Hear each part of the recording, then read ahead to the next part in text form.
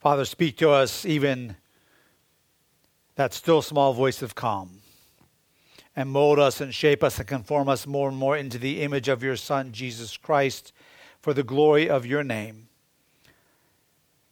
And may the words of my mouth and the meditation of our hearts be pleasing in your sight, O Lord, our strength and our Redeemer. Amen.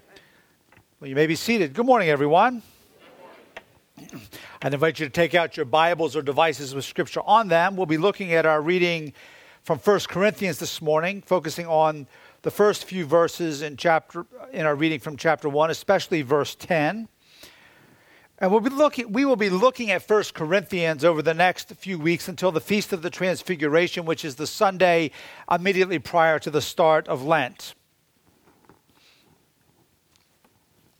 The obviously fictitious story is told that there was once a man in San Francisco walking along the Golden Gate Bridge, and he saw a second man about to jump over the rail of the bridge. He stopped him and said, "Surely it can't be that bad. You know God loves you?" And the man about to jump got a tear in his eye. He said, "Are you a Christian or a Jew or a Hindu?" The other fellow said, "I'm a Christian." "Me too. Are you Protestant or a Catholic?" "I'm Protestant." "I am too. What denomination?" "Well, I'm Baptist." "So am I. Northern Baptist or Southern Baptist?" "Northern Baptist." "That's a miracle. I am too." "Are you Northern Conservative Baptist or Northern Liberal Baptist?" "I'm Northern Conservative Baptist." "Me too. Are you Northern Conservative Fundamentalist Baptist or Northern Conservative Reformed Baptist?" "I'm Northern Conservative Fundamentalist Baptist." "Me too. Are you Northern Conservative Fundamentalist Baptist Great Lakes region or Northern Conservative Fundamentalist Baptist Eastern region?" "I'm Northern Conservative Fundamentalist Baptist Great Lakes region." "So am I. Are you Northern Conservative Fundamentalist Baptist Great Lakes Region Council of 1897 or Northern Conservative Fundamentalist Baptist Great Lakes Region Council of 1912? "I'm Northern Conservative Fundamentalist Baptist Great Lakes Region Council of 1912. And the other guy said, "Die, heretic," and pushed him off the bridge.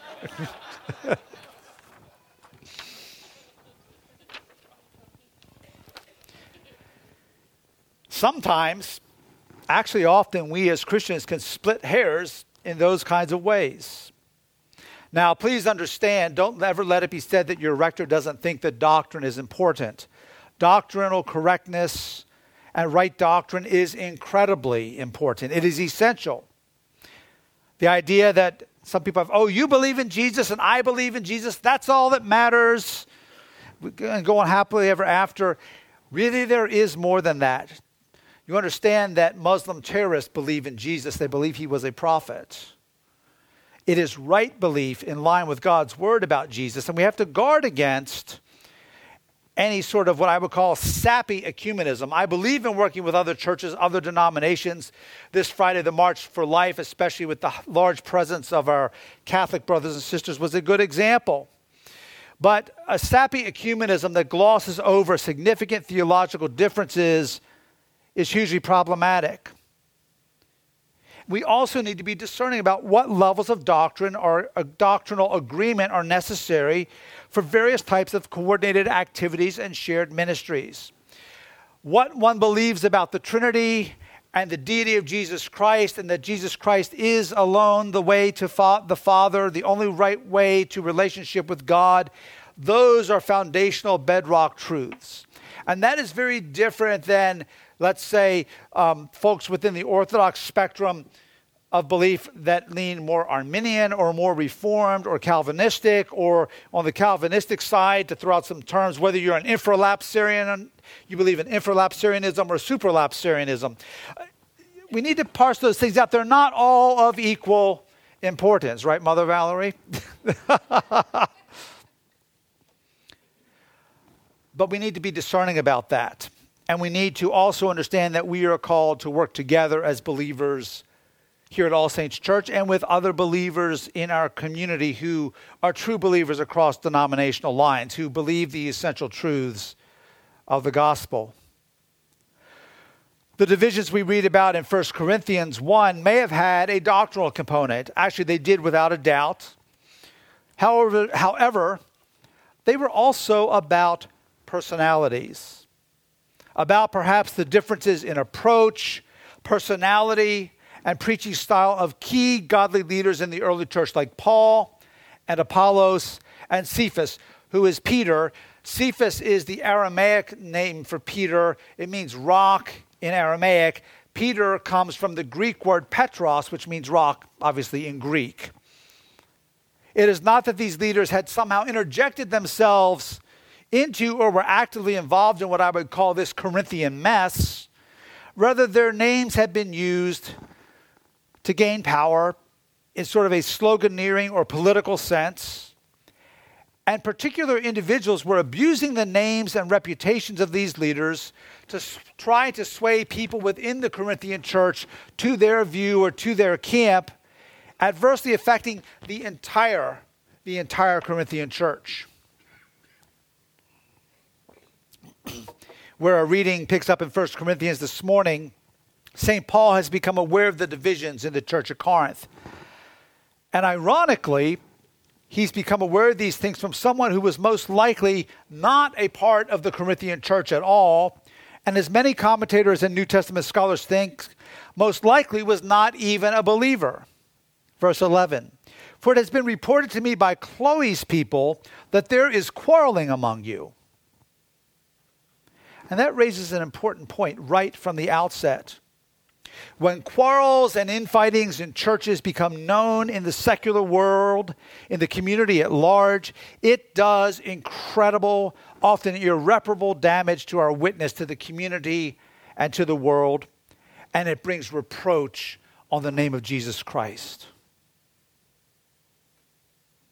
This is in part why Paul, writing God's word further along in 1 Corinthians, specifically forbids Christians, believers, to sue one another in secular courts of law.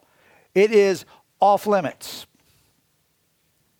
So through Chloe's people, Paul has received a picture of the true condition of the Corinthian church, rather than the picture apparently they were trying to paint to him in their correspondence to him that led up to the writing of this letter. The picture they wanted him to have, that all was well.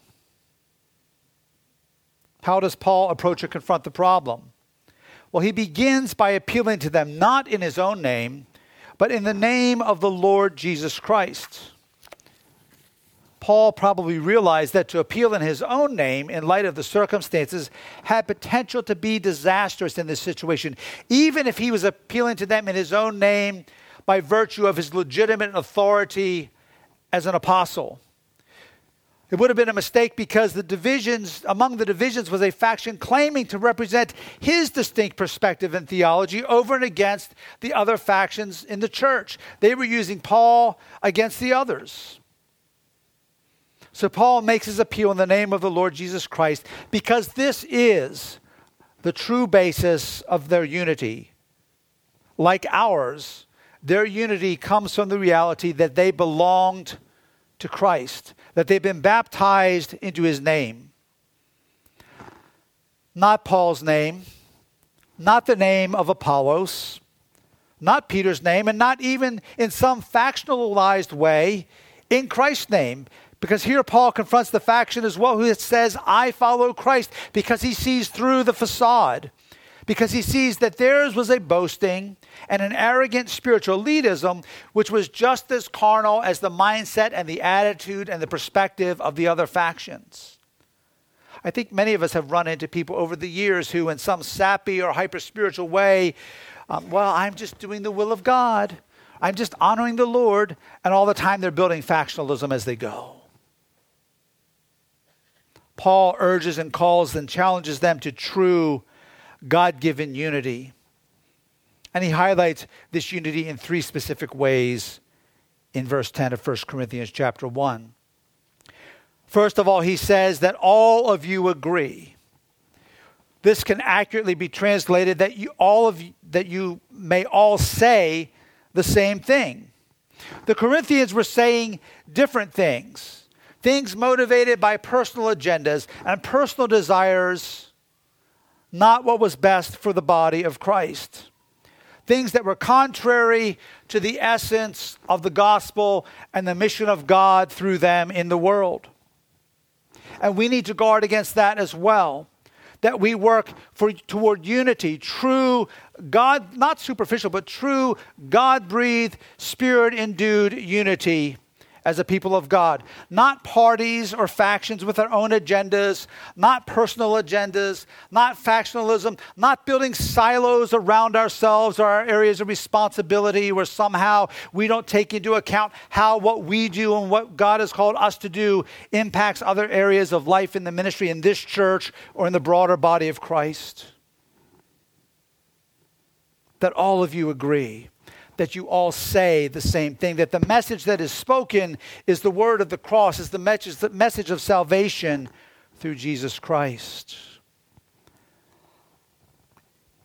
Second, he says that there be no divisions among you, that they not continue in ways of speaking and behaving that tear the community, the body of Christ apart. He's not saying that they've been truly torn apart yet at this point, but they are on the cusp of it. They are at the point that the risk is very real and legitimate. And if they continue on this path, and if we continue down a path like that ever in our lives, will be the cause of the church of Jesus Christ being ripped apart at its very fabric, seeing the local church torn to pieces in a way that dishonors Christ. In just a few weeks, the Pro Bowl will be aired on TV, and I don't watch it because it's an absolutely useless football game. How's that for an opinion? But the Pro Bowl is kind of a joke. You have teams. Yes, the AFC team wears one color, the NFC team wears another color. But every player also has what on his head? A helmet, which is the helmet of the team he regularly plays for. Not the AFC, not the NFC, but the Ravens, or God forbid the Patriots, or the Eagles. I got to give the Liffords a hard time with that. Or the Eagles, or the 49ers, or whatever, but they're wearing their own helmet's team. And as we all know as well, most players don't play very hard for their team in the Pro Bowl, do they? They don't hit real hard. They don't play real hard where they might risk injury, because it's really not all about the Pro Bowl. It's about their own factionalized team, not the AFC or the NFC. And I think that in a kind of a trite, earthly way can give us a picture of just how we can act in the body of Christ. Oh, we might be wearing the team colors, but we've got our factionalized or personal agenda helmet on, where we're advocating for division in the body of Christ. And we don't really play all that hard and work that hard for the unity and the cause of the gospel, because our own agenda and what's down the road for me and what I'm projecting that I want to do comes first. That you all agree that there be no divisions among you. And then third, that you be united in the same mind and same judgment. This is really the opposite of being torn apart or being rent asunder by division. This can accurately be translated that you be knit together. How are we knit together? We're united. How are we united in the same mind and the same judgment?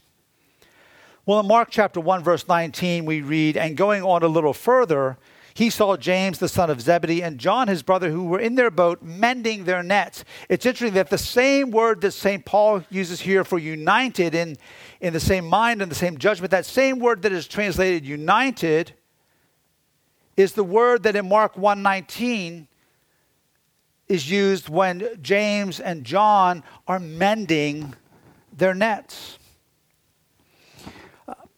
I grew up, as most of you know, in Maryland, around the Chesapeake Bay. And in retirement, my grandfather, who lived on one of the tributaries of the Chesapeake Bay, for a number of years did commercial fishing part-time. And that ran from February, which was very cold to be out on the water, must tell you, when I was with him a few times, until May, late May, when the fish kind of stopped running And in the winter, I would often go and stay at my grandparents' house, and my grandfather would make new nets or mend his nets.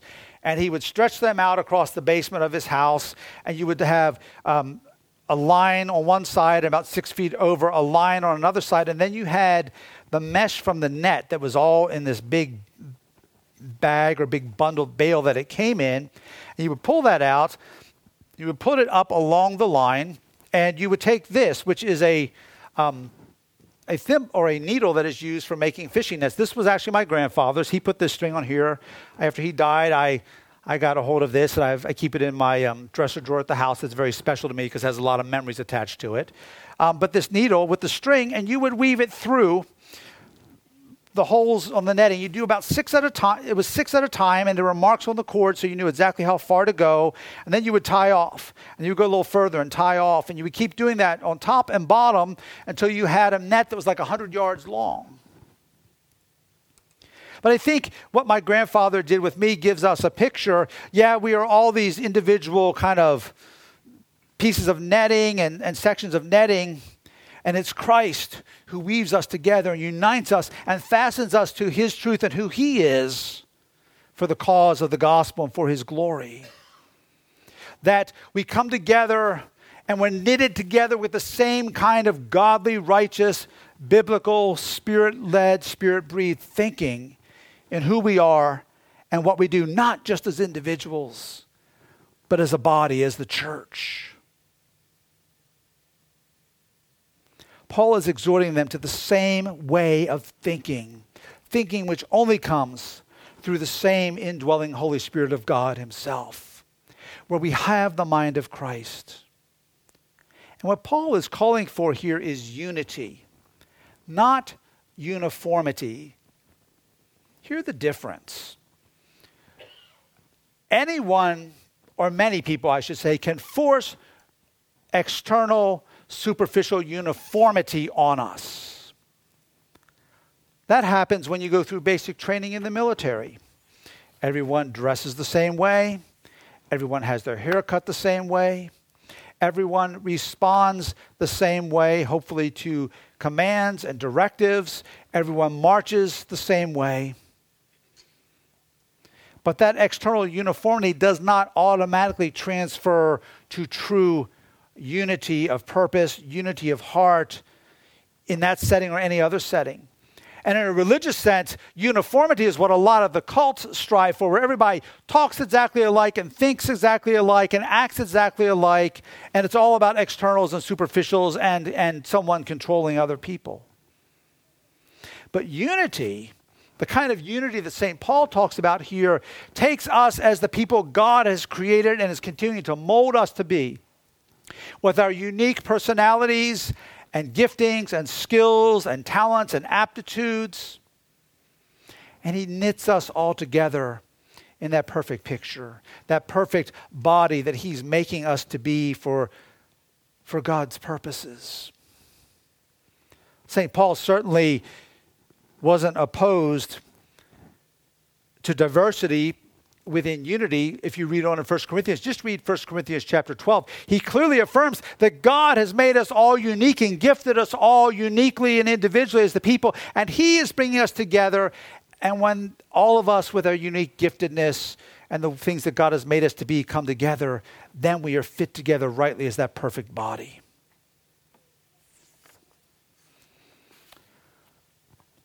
Their unity in Corinth, their true unity was through the grace of Jesus Christ and through his redemption. For them and for us, that means full agreement on the truth of Jesus, who he is, what he has done, that he alone is the way, the truth, and the life, that no one comes to the Father except through him. Not arguing about those foundational truths. We don't argue about the deity of Jesus. We don't argue about the Holy Trinity. We don't argue about the eternality of hell and heaven. We agree on those essential truths. We agree on what Jesus' life and death accomplished. No parties, no variation of opinion on these foundational truths. And yet we recognize that God is knitting us together making us who he is calling us to be together for his purposes. Through the heartfelt recognition that Jesus is our all in all, both individually and corporately, that Christ is all and is in all, and that it is by his grace that all of the Corinthians and all of us stand and are redeemed and are called to God's kingdom purposes for such a time as this, demonstrating the power of the cross, demonstrating the power of the transformation that God works in people's lives through Jesus Christ, demonstrating the power of the gospel, and touching others with that life. And we only will ever do that effectively as we continue to seek and strive for and guard the unity that God calls us to as his people. Not factions trumped up with Paul and Apollos and Cephas, but Christ being all in all. May God give us the grace to do that for the glory of his name. Let us pray. Father, thank you for your grace. Thank you for the bond and the unity that we have in Jesus Christ. And Father, forgive us as individuals and perhaps even as a church and as the body of Christ in this area when at times we have allowed ungodly factionalism or personal agendas to override your kingdom purposes and your mission and your plan. Lord, continue to mold us and shape us and forge us more fully into the image of Jesus and align us in unity with your heart and your purposes for what you're calling us to in this hour and in the days ahead. And may it all be for the glory of your name. This we pray through Christ our Lord. Amen.